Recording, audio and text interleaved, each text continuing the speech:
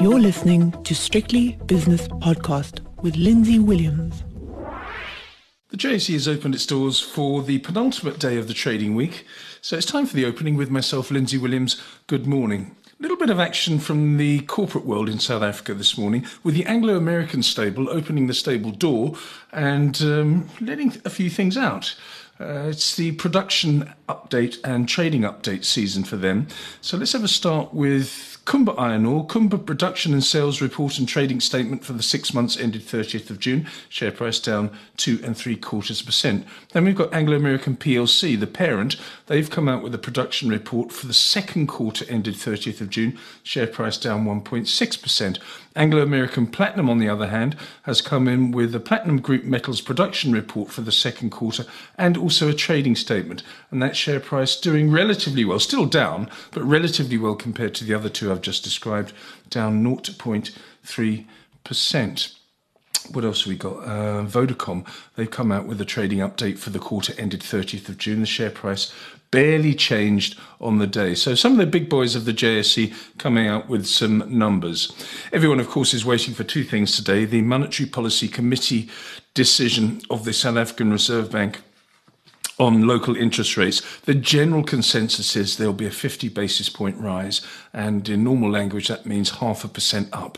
The cost of money will go up 0.5% this afternoon. That is the prediction anyway. But the other big one that the international markets are looking at is Christine Lagarde's problem at the European Central Bank, because they have been so far behind everybody else in raising rates, but today they're predicted to raise rates also by 50 basis points or 0.5%. Some people saying 75, but that's not her style. But anyway, they're way behind, and markets on tenterhooks to see what she says and does. Mainly what she says, I think, given the future prospects, with inflation running riot in Europe at the moment and Italy on the brink of default with a 2.5 trillion euro debt at the moment. Anyway, that's all for later. Meanwhile, let's have a look at the prevailing spot prices.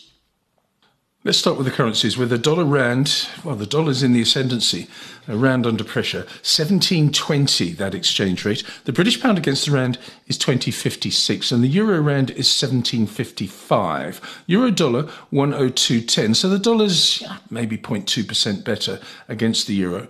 The British pound against the dollar, the cable is 0.4% weaker for the pound at 119.60. Last night in the United States, it was a day for the growth stocks, because we had the Dow Jones just very slightly higher, the S&P up 0.6%, but the standout performer was a 1.6% gain for the Nasdaq, and that was after Netflix's numbers. Far East this morning, Tokyo up 0.4%, Shanghai down 1%, Hang Seng down 1.6%, and the All-Share in Sydney up 0.6%. So very mixed performances. In London, early dealings are looking like this. The FTSE up slightly, the DAX up 0.2%, and the CAC 40 up 0.25%. Nothing's going to happen until the ECB interest rate decision. Let's go to commodities now, where the gold price has slipped below 1,700. Ouch. Down $18 to $16.92. Platinum down $31 an ounce to $8.36.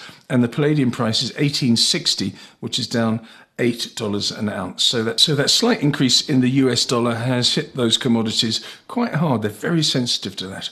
Continuing with commodities, the oil price also down, 0.9% down for the Brent crude oil at 105.98. West Texas is $98.84, which is down just over 1%, and natural gas, because apparently they've turned on the Nord Stream pipeline into Europe in the last 24 hours, so it's down nearly 4% to 7.7, was around about 8.4 yesterday, so it's come under pressure. Okay, let's now have a look at the US 10-year Treasury bond yield, which is currently, it's been flirting with that 3% level. And it's not flirting with it much, actually. It's gone straight through it to 3.06%. The South African 10-year, of course, awaiting the Monetary Policy Committee of the South African Reserve Bank's decision, around about 3:15 our time. 10.965%, that one. Earlier in the week, it was 11.12. Bitcoin, it's down a bit, but the news overnight was that Elon Musk of Tesla has sold 75% of his stake in Bitcoin. Now, they put that out after he sold it, obviously, so he's been selling it all the way down, which is one of the reasons, of course, why the thing has been coming down precipitously over the last few weeks and months. So he's put it out now, and he's probably buying it again. He's a bit of a trader, that chap. 22,950, down 1.8%. The price of Bitcoin. And don't forget, it was below 18,000 not that long ago. S&P 500 futures, looking ahead to the opening of the real market, is almost exactly flat. Let's have a look now at some of the early movers on the JSE. On the upside today, it's a mixed bag. We've got Bytes up 5%, Alpha Min up 2.8%. Mr. Price has gained just over 2%, and so has ShopRite. So two retailers featuring there. On the downside, though, Kumba Iron Ore, after its trading update, 3 2/3% weaker now. Thungela down 2.8%. Vukile down 2.5%. Harmony down 2.5% as well. And Anglo Gold Ashanti is a 2.4% loser. As for the major indices, they look like this. Resources have lost 1% in the first 20-25 minutes of trading. Industrial shares are slightly higher. Financial stocks are up 2/3%.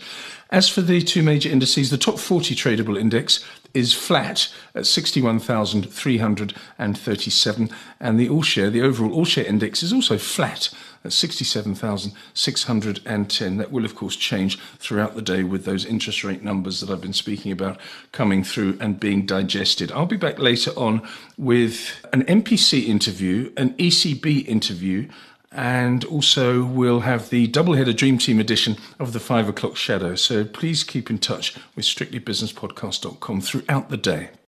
The views and opinions expressed in these podcasts are those of Lindsay Williams and various contributors and do not reflect the policy, position, or opinion of any other agency, organisation, employer, or company associated with strictlybusinesspodcast.com.